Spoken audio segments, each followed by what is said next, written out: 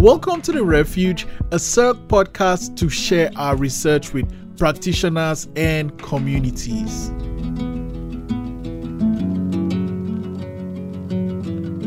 I'm so excited because today I have really awesome guests. I'm going to start with, how I'm seeing you on my screen. I'm just going to start with Fida Alfandi. She's 18 and goes to David and Mary Thompson, and she came to Canada 5 years ago. I also have Johanne Paradis, a professor of linguistics and adjunct professor communication sciences and disorders at the University of Alberta. Her primary focus is bilingualism in children with typical and atypical development, especially children learning English as a second language.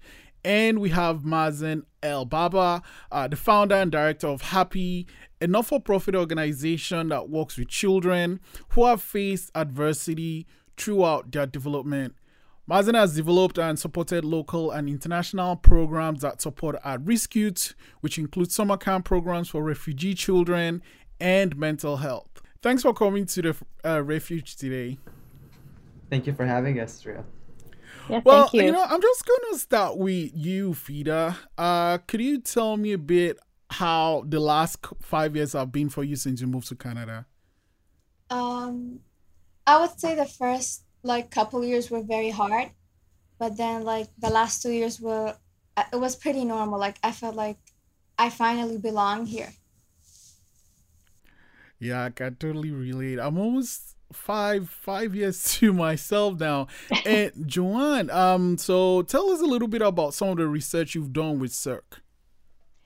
Well, myself and my colleagues in Toronto and in Waterloo, Ontario, and I'm in Edmonton, we're conducting a study, a longitudinal study. So that means we study the same group of kids, children and youth over time.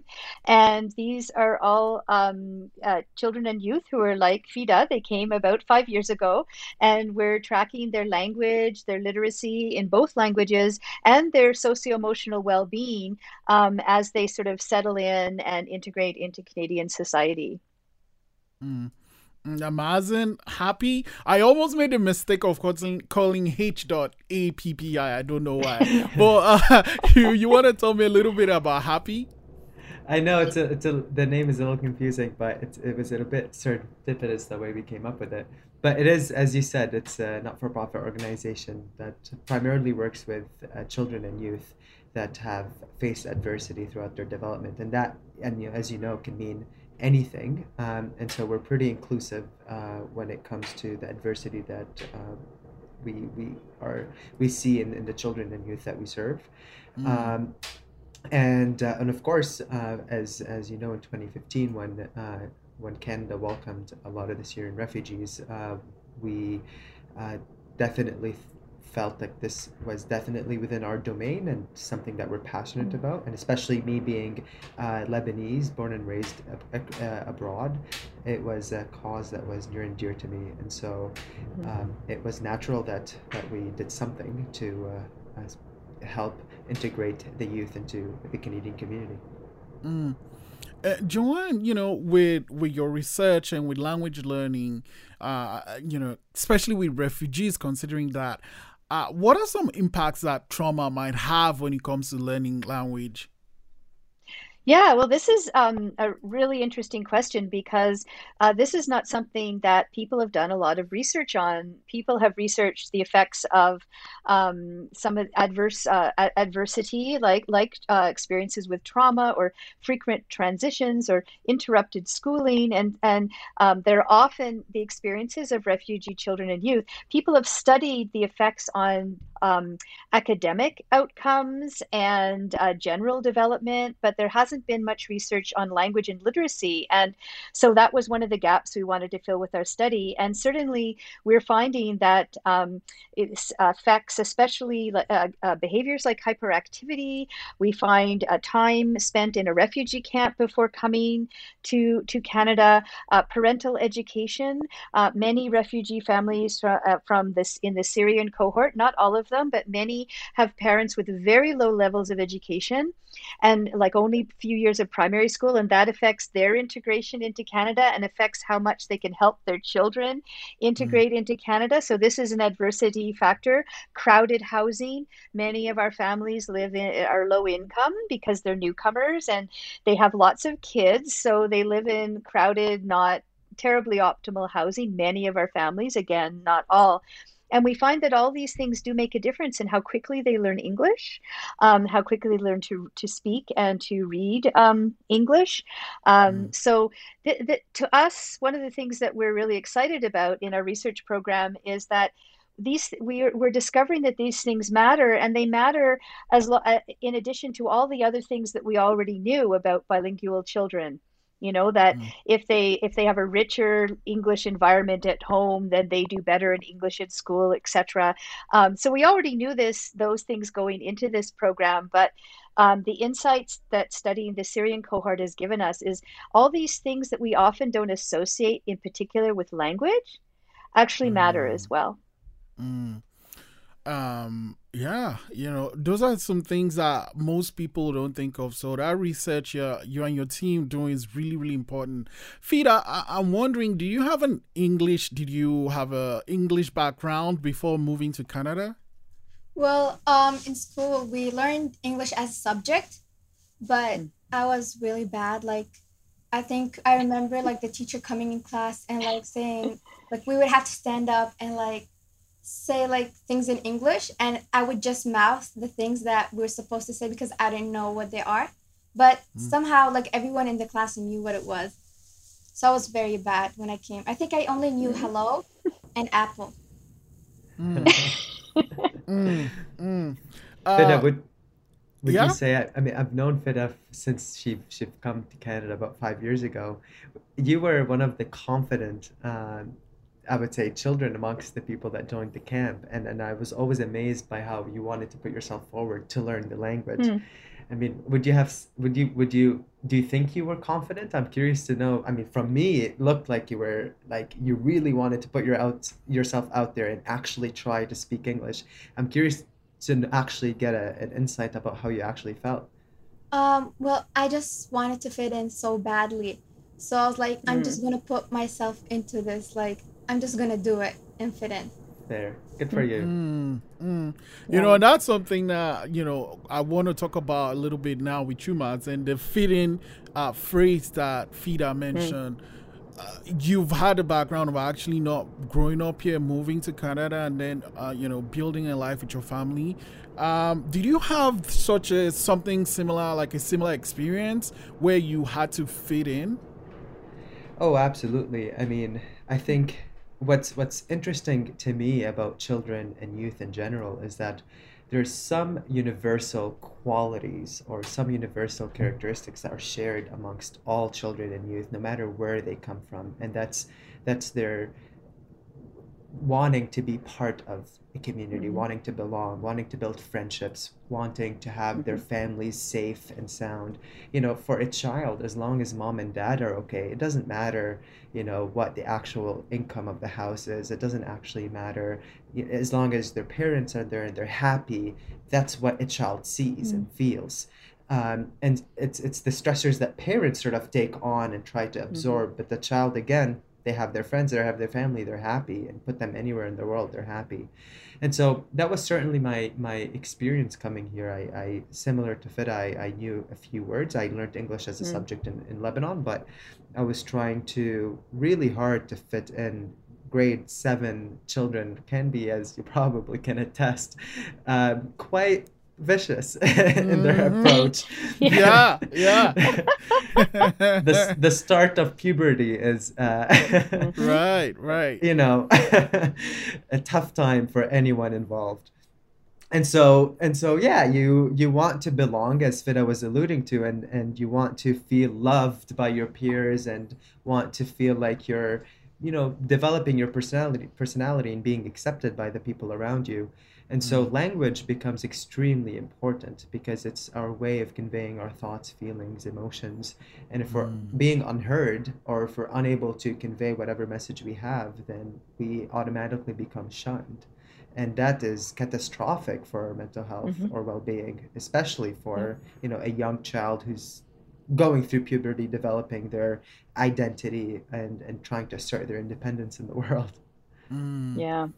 You know, it's interesting for me, Mazen, when you talk about this situation because I'm thinking about, well, I'm the only person in this group who's not an immigrant, so I have no personal insights to give. But from the research study that we're doing, we certainly find that the children and youth in our study who have the wider the friendship circle that happens in English, because we ask about language use with friends, and also language use with siblings, because for many of the children in our study, the big families mean they spend a lot of time with their siblings, and we find that the more English use does advance their English language and literacy from, you know, the sort of academic aspects of their English language and literacy.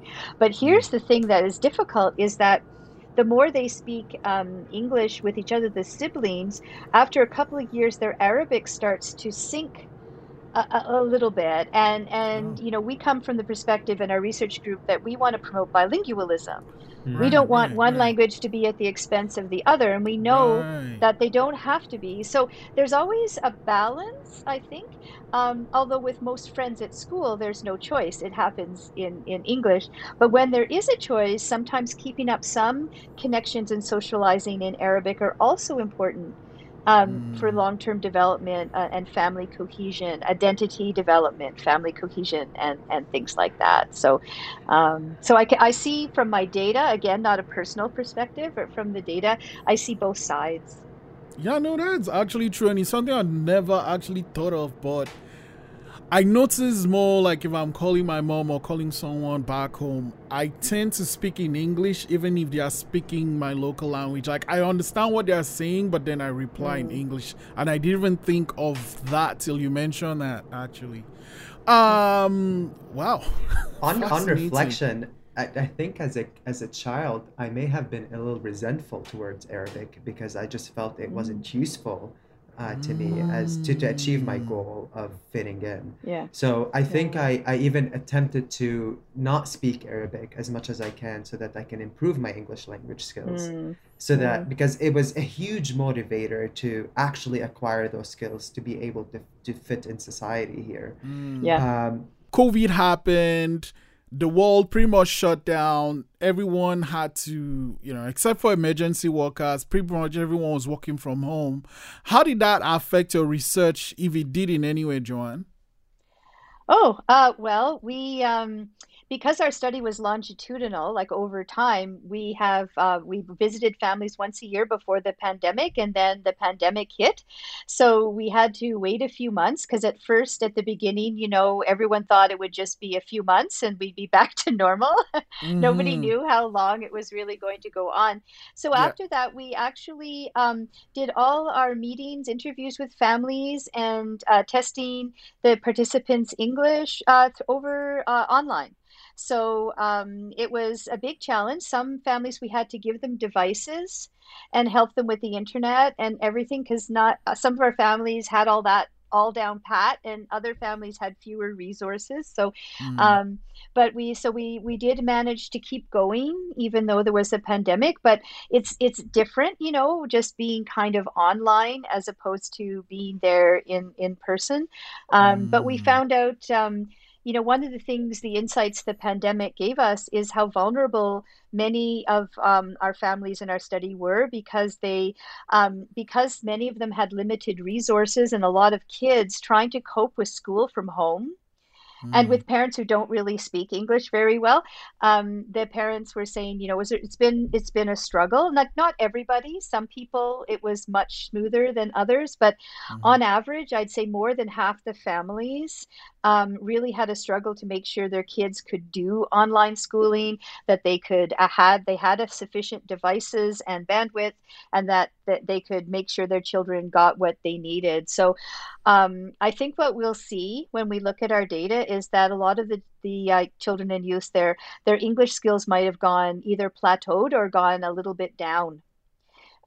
due to the pandemic, which is something to keep in mind for when they're back in school live in September. That depending on how much, what was going on in their homes during so-called online learning, um, teachers might see a lot of variation in how much kids advanced or didn't advance, in the previous Mm, academic year. yeah. And how was that experience for you? Um, I agree with Joanne. Because of online learning, I feel like my English like went back a little bit because right now like I can't even write with a pencil properly. I don't know why my fingers like get hurt with writing with pencil, so I'm just used to a keyboard. And I think that my spelling and grammar actually really went back too because I can just use like Grammarly or any app and like it would just solve the spelling mistakes for me, and Mm. I don't really have to do much about it. Uh-huh. So I it's like the understand. calculator in I'm sorry, math. you made me laugh because I use Grammarly a lot, a lot. I use Grammarly so much. But yeah, no, so I Yeah, completely like understand. I really can't spell now anymore. Like even like small words, like I really forget how to spell because like it just autocorrects for you all the time. Mm. So yeah. Mm, It's like using a calculator to make a simple addition. Yep. mm, Yeah, well, you mm. know what? I'm of the older generation where there was controversy when we got calculators in school because they thought Yeah, we'd lose all our arithmetic skills and and we have. So, Mazen, as someone has worked with refugee and like, what are some with what Joanne and Fida have spoken about COVID and how it's affected language learning? What are some things you think instructors and other people that are working in not for profits? What are things they should prepare for when the students come back in September? I mean, I think the bottom line is the students want to learn. I think we already talked about the motivation of yeah. uh, acquiring these skills. Mhm. So I think having the patience from an instructor's point of view and from the family's point of view to support the children, I think that's key. Mhm. But also be individualized. We tend to, for funding reasons or physical logistics within a school, tend to have a all size fit model where the teacher tries to uh, create content that is generally fitting for the whole class. But we know with refugees or children in general, everyone is at different levels, and Mhm. especially with refugees that come from different parts of the world or different socioeconomical backgrounds, education, income, etc. Mhm. They all come from wildly different uh, English language levels, or just language skill levels, even in their Mm, native language or the new language that they're trying to acquire. mm, So it's I think the onus falls on the system to ensure that we're creating modules, or we're creating a curriculum or a learning environment that is effective for every single child. mm, And I don't think we're there yet. And I don't think we're there yet No. because of resources and because of the financial burden that they would cost the system. But I mean, I think it's a no-brainer that you have children that have different needs. The motivation is there because it's as we're saying, universal. Mhm. But the skill level is definitely varying depending on backgrounds. Yeah. Well, can I just jump in here? Because I think, what you're bringing up is very interesting and I'm very much in agreement with it, but I'd like to focus it a little bit just on, say, English second language learners. So not just like all children in a classroom, but English second language learners in particular. I think that one of the things, because I've been studying English second language learners for a long time and you know, some from, immigrant backgrounds, refugee backgrounds, different kinds of backgrounds. And I think that one of the things teachers really need to have more awareness of, and I think hopefully podcasts like this will help, is that not all English language learners have the same needs. So it's not like, oh yeah, English language learner equals special needs of a certain kind. That some come from backgrounds where they're highly supported by highly educated professional parents and high SES. They're resourced families, families where parents come here knowing the language well. It's Mm. not like you ignore those kids and don't think they have any needs, but they have fewer needs than kids who say they missed years of schooling back in their home country. Say they had to transition between two other countries before they came to Canada. Mm. Parents might have a lot of struggles adapting here. They might be dealing with mental health issues because of trauma. And so, not looking at all English language learners as the same set of special group, like that knowing that there's some members within that group that might need more attention than others, and it might help teachers to know how to divide their time, because I used to be a classroom teacher, and I can tell you that it is a real challenge trying to give each child the education that they need when you've got a Mm. class of 30. It's a real challenge. And you're so right that, resources need to be there that aren't, and teachers are trying their best.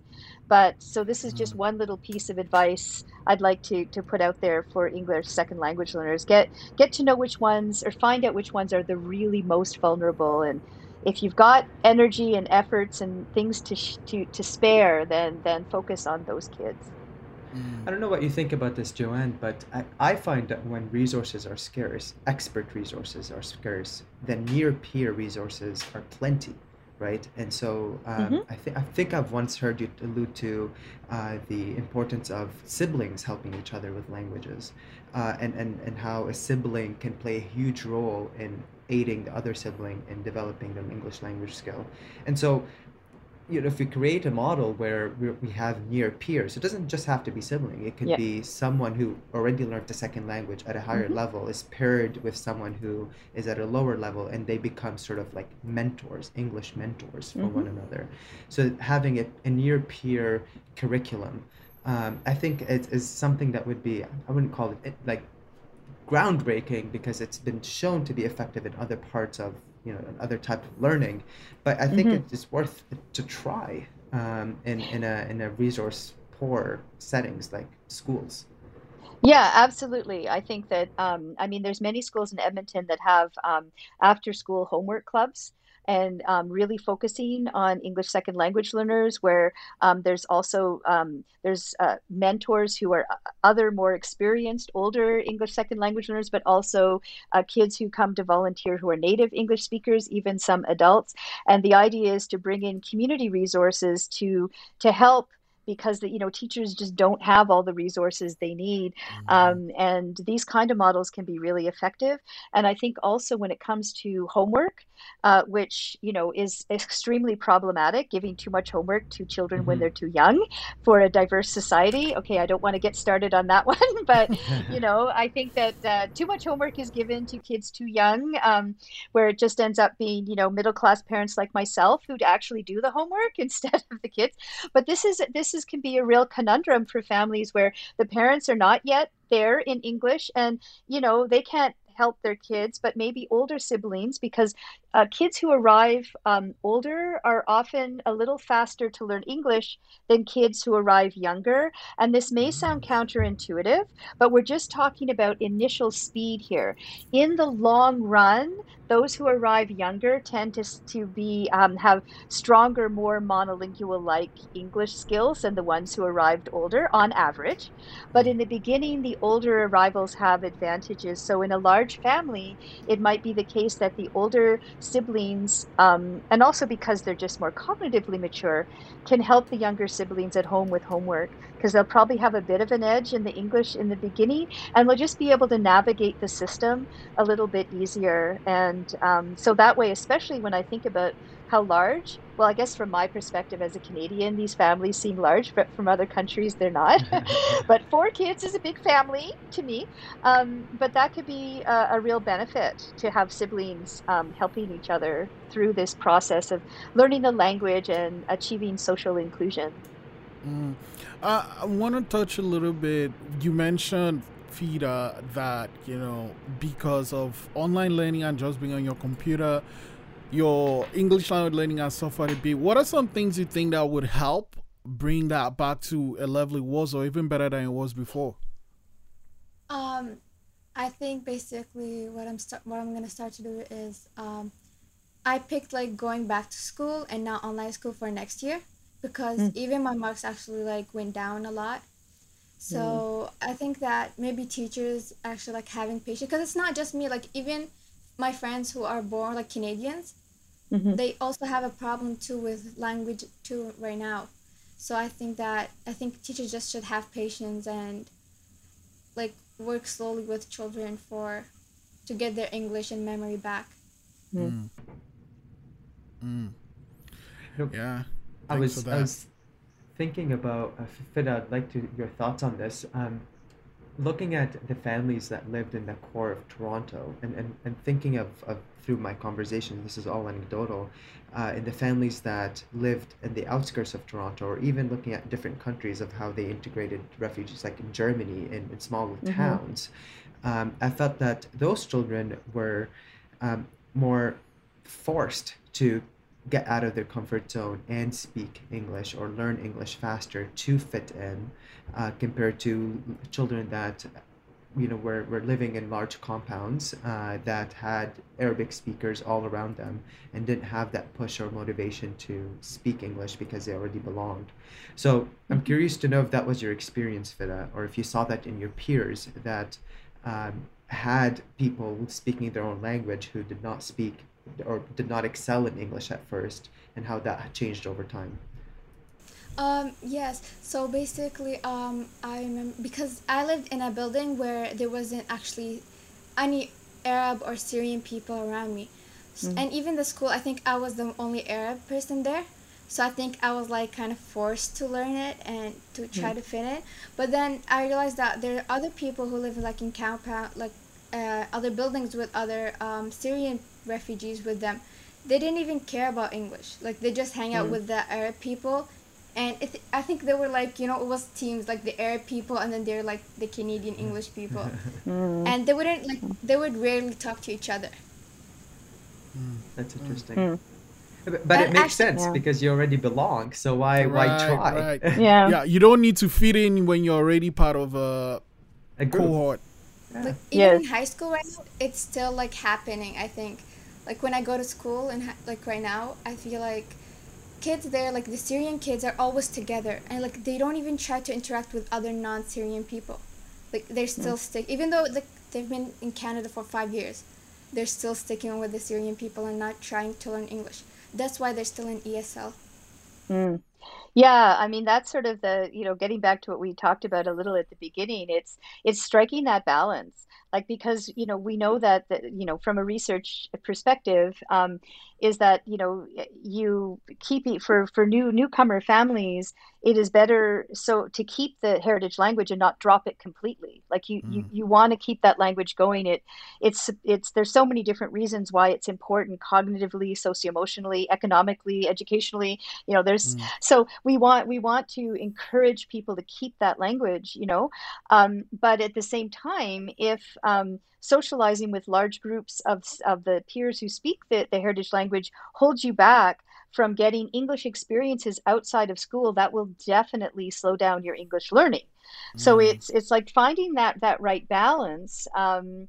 Is tricky, and in Canada, we don't usually face this kind of issue. It's more common in the United States and in places like Germany and the Netherlands, where they have less diversity in the newcomer population. So in the United States, it's like 80% Spanish, and in Germany and Netherlands, it's Turkish. Now there's more Arabic, but you get kind of gangs and ghettos, and you get this kind of separation, marginalization of the newcomer community. And in Canada, because we have such diversity among the first languages, it's we see less of this going on as a systematic kind of barrier to integration, just simply mm, because so many like kindergarten classes, let's say, have even ones where every child is ESL, they all might speak a different home language. And this kind of, you know, prevents the marginalization. So this is interesting for me to hear this about, because the Syrian community, unlike many others, have come in a cohort, in like a group. So we might see this. But again, I don't want to, I think that it's important not to always think that just, reaching ahead in English is the only goal to integration, a successful social inclusion and integration and things like that. Mazen, like, we've talked about schools, teachers, the refugee children themselves, and the different roles they might have to play. What do you think parents themselves have to play with helping their children integrate, not just learning English as a second language, but just integrating into a new country, new community? So I think parents play an important role to open up the doors for children to allow them to socialize, right? I mean, we know socialization happens not between parents and children, it's between peers. That's how you learn cultural norms. That's how you learn language. That's how you learn, your preferences. That's how you assert your identity. But parents play an important role of allowing that process to happen by being open to new experiences, open to change, open to different possibilities. When you have parents that are closed off to these experiences from having fear that maybe the primary language is going to be lost, or maybe specific cultural or religious values might be lost, then that fear creates a lot of distrust in the relationship of the child and the parents. And then you're going to have fragile relationships in a new setting, in a new environment, becoming worse over time, and you're going to start having that child alienate themselves from the family unit. So I think families, it's a really hard job to strike a balance between having some sort of assertive authority, as a parent should have with their children, to lay rules and try to teach their children right from wrong, etc., but also strike a balance of being open for change, open for development, open for experiences that a child should have in a new environment, so that the child can develop cognitively, socially, emotionally. So keep an open mind is right, indeed. This has actually been a very eye-opening conversation for me, and I want to round it up with this. Is there anything you feel that we've missed before we round off this episode of the podcast?